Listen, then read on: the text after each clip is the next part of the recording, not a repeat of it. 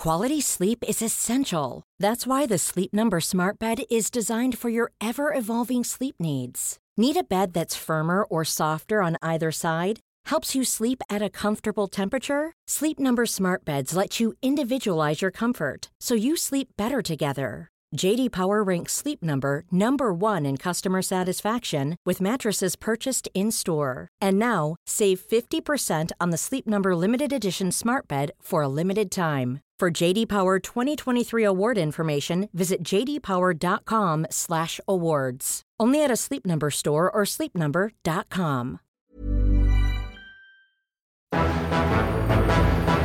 It's May 10th, 1508, and another remarkable event is about to be uncovered by Ariel, Rebecca, and Ali, the Retrospectors.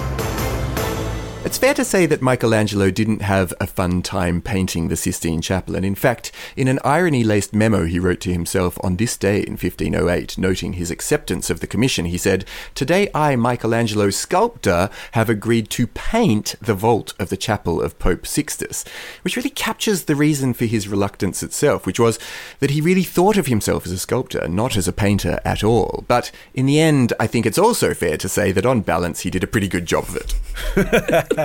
Well, he certainly had attention to detail, didn't he? But, I mean, if you're going to accept as your first big painting job the Sistine Chapel, I think you've got to have a pretty big idea of yourself. I mean, he was a genius, so, I mean, it was justified. It was quite interesting looking at that memo that he wrote and looking at some of the letters that he wrote to people complaining about the process.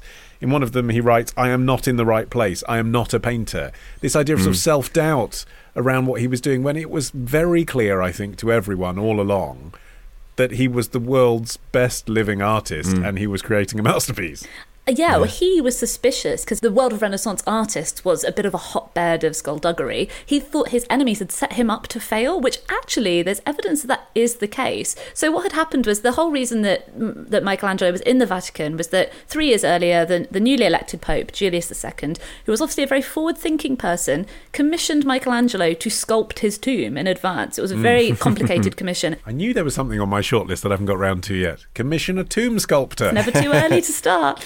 So he got this high-profile gig. It was a very complicated tomb. It would actually take 40 years to finish because Julius died and his successors weren't really that fussed about getting it complete. Like, I mean, why would you be? But his sculpting rival, Donato Bramante, was apparently bitter about losing out on the tomb gig and maliciously suggested Michelangelo as the right person to take on this enormous task of painting the ceiling. And Michelangelo was really quite far from happy about it. A, because he wanted to finish the tomb, because he'd started it, and B, because he really did worry that he wasn't up to the task, but he did begrudgingly agree to take it on, I guess because you don't tend to say no to the Pope. I don't believe this. I'm sorry. He knew he was up to the task. I know that you're right, that all the documents tell us that he thought he wasn't, but he knew because he was being asked to do a depiction of the 12 apostles, and instead he came back with a quote for 300 different characters. That is not the action of a man who doubts himself. No, that's just like any good contractor who wants to stray from their brief and add in, there's definitely a hole here that we're going to need to fill. He wasn't even commissioned to paint the ceiling. He was commissioned to paint the bits around the edge of the ceiling where there were 12 spaces for the 12 apostles.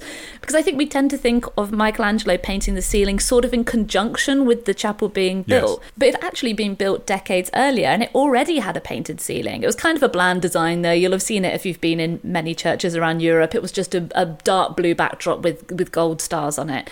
And so Michelangelo came back to the Pope and said, kind of like you say, Ollie, it's a bit incongruous. They said, on one hand, I don't feel like I'm up to the job, but on the other hand, I will do it, but only if you allow me complete free reign and I want to paint the whole ceiling. And actually, taking it so far, making it so over the top, I mean, it is stunning, but making it so intricate and detailed, I would argue doesn't really fit with the building. Like, actually, if you look at the building from the outside, it's actually quite a somber building.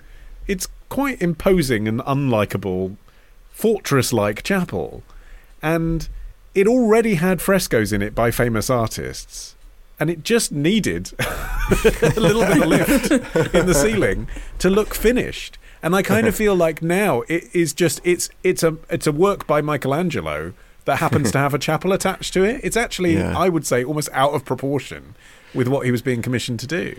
But I guess when you're a Michelangelo, every chapel looks like a canvas, or something, But I think that it was just a task that involved this enormous amount of personal physical discomfort. He didn't actually lie on his back to achieve the painting of the roof, as many people think, but rather he had created his own kind of scaffolding. An architect had suggested that they hang something from the roof and he sit on that, but he was like, no, nobody's touching my roof except me. So he built up these scaffolds from the floor, and he was looking up from them. He wasn't lying on his back, but it must have been enormously uncomfortable having paint and also, I presume, plaster drip on him, because the act of making frescoes is to mix the paint in with the plaster, which is why it lasts for such an enormously long time. And there wasn't much light in there either, especially so close to the ceiling, of course. So he was squinting, and it gave him long-lasting eye damage. And also, apparently, the scaffolding didn't come down until he'd completed the entire thing. So he wasn't able to get a full sense of how it was all going, although I'm sure he probably knew it wasn't going badly, but until the final day. So he was actually among the group of people who were witness to its unveiling, and it would have come as a sort of an experiential thing for him too. Yeah, but that's so cool though, isn't it? Like, if you believe as deeply as he believed and had faith, and it'd been commissioned by the Pope, this is what I'm getting at. Like, I think there's a lot of performative kind of self-doubt and a lot of sort of, I don't know if it's any good. Well, yes. You're the best. You've spent 4 years doing it. And if you look at these complaints that he made, which I'm sure were genuine about his physical health and all the rest of it, they are written next to a doodle of himself that's kind of funny in the form of a sonnet. So here's some edited highlights. My stomach's squashed under my chin. My beard's pointing at heaven. My brain's crushed in a casket. It's kind of funny, isn't it? My poor ass strains to work as a counterweight. Every gesture I make is blind and aimless. My skin hangs loose below me. My spine's all knotted from folding over itself. I mean, I think he can see the humour in it, but that doesn't mean that he's not taking it incredibly seriously. Yeah. It doesn't mean that he genuinely would have at any point, I don't think, wanted to stop once he'd started. No, but also he was learning this craft as he went, which is evidenced again by the fact that the depictions of God that he included in the Sistine Chapel were the very last things that he did, because that was one thing he really didn't want to mess up. Yeah. So he left space for them and came back and did those after he'd sort of mucked around with other with other people of great significance. I always, when I'm painting, like to do the border first. Before we get on. Yeah, right. The big bits. Yeah. And he took quite an abstract approach to the composition as well. I mean, if you think of the original function of frescoes and stained glass windows, it was that when services were in Latin, the ordinary people who couldn't understand clerical Latin could look around and glean some of the biblical stories. But Michelangelo didn't go for straightforward depictions. For one thing, he included not only biblical prophets, but also some classical prophets as well, so figures who weren't in the Bible and wouldn't have been familiar to the average person. The painting covers 500 square metres. And there are 300 figures within that, and we still don't know who some of them are. It's still a debate among theologians exactly who some of the figures are supposed to be depicting. Well, it was all subjected to a massive restoration work. This is flashing a long way into the future, not least of all because the use of that particular chapel is for the election of popes, which famously involves releasing a lot of smoke of two different potential colours, either black for if they haven't reached a decision. The Pope's smoke damaged the roof of the Sistine Chapel. It did, yeah. And also the fact that they, in the early days it would have been all candle light and, there would have been smoke. That's a design flaw though, isn't it? Here I am saying what a genius Michelangelo was. That's basic, isn't it? Like, what are you going to use this room for, mate? Well, we release a load of smoke when we elect the popes. Okay, maybe I shouldn't paint the ceiling. That's fundamental. Well, I mean, it did last for a long time. It was only in the 1980s and 1990s that the restoration took place, which took great liberties with assuming what was damage and what was the artist's intent. And plenty of contemporary art historians question whether actually some of the stuff that was erased, because I don't know if you've seen before and after pictures, but it's much brighter. It's like it's almost sort of Technicolor now, where it was very, very faded and dim previously, unsurprisingly. It's 500 years old. But actually many of these art historians suggested that they'd taken away some of the foreboding shading that Michelangelo had intended. And it wouldn't have been the first time that Michelangelo's intentions in the Sistine Chapel were disregarded, because what had happened was that despite the fact that he didn't seem to, on the surface, enjoy doing the ceiling very much, he came back 20 years later to paint the Last Judgment, which covers the altar to wool. But what was controversial about that was that he depicted Jesus and Mary naked, like actually fully naked, not just with, a kind of drape across them as you often see in Renaissance art. And so one of his apprentices was hired later to cover them with clothes. And when you look at it now, they're covered with sort of conveniently placed drapes, but that wasn't done by Michelangelo. His intent was to have them naked.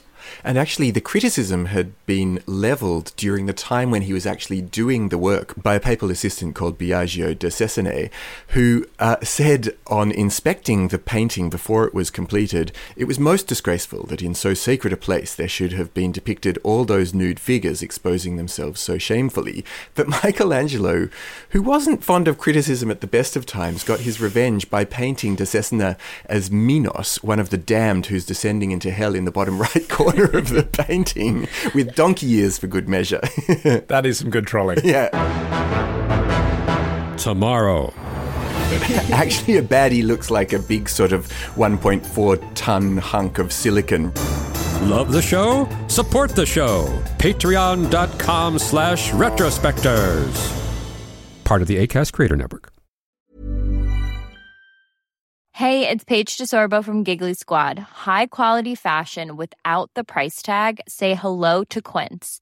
I'm snagging high-end essentials like cozy cashmere sweaters, sleek leather jackets, fine jewelry, and so much more. With Quince being 50 to 80% less than similar brands. And they partner with factories that prioritize safe, ethical, and responsible manufacturing. I love that. Luxury quality within reach. Go to quince.com/style to get free shipping and 365-day returns on your next order. Quince.com/style.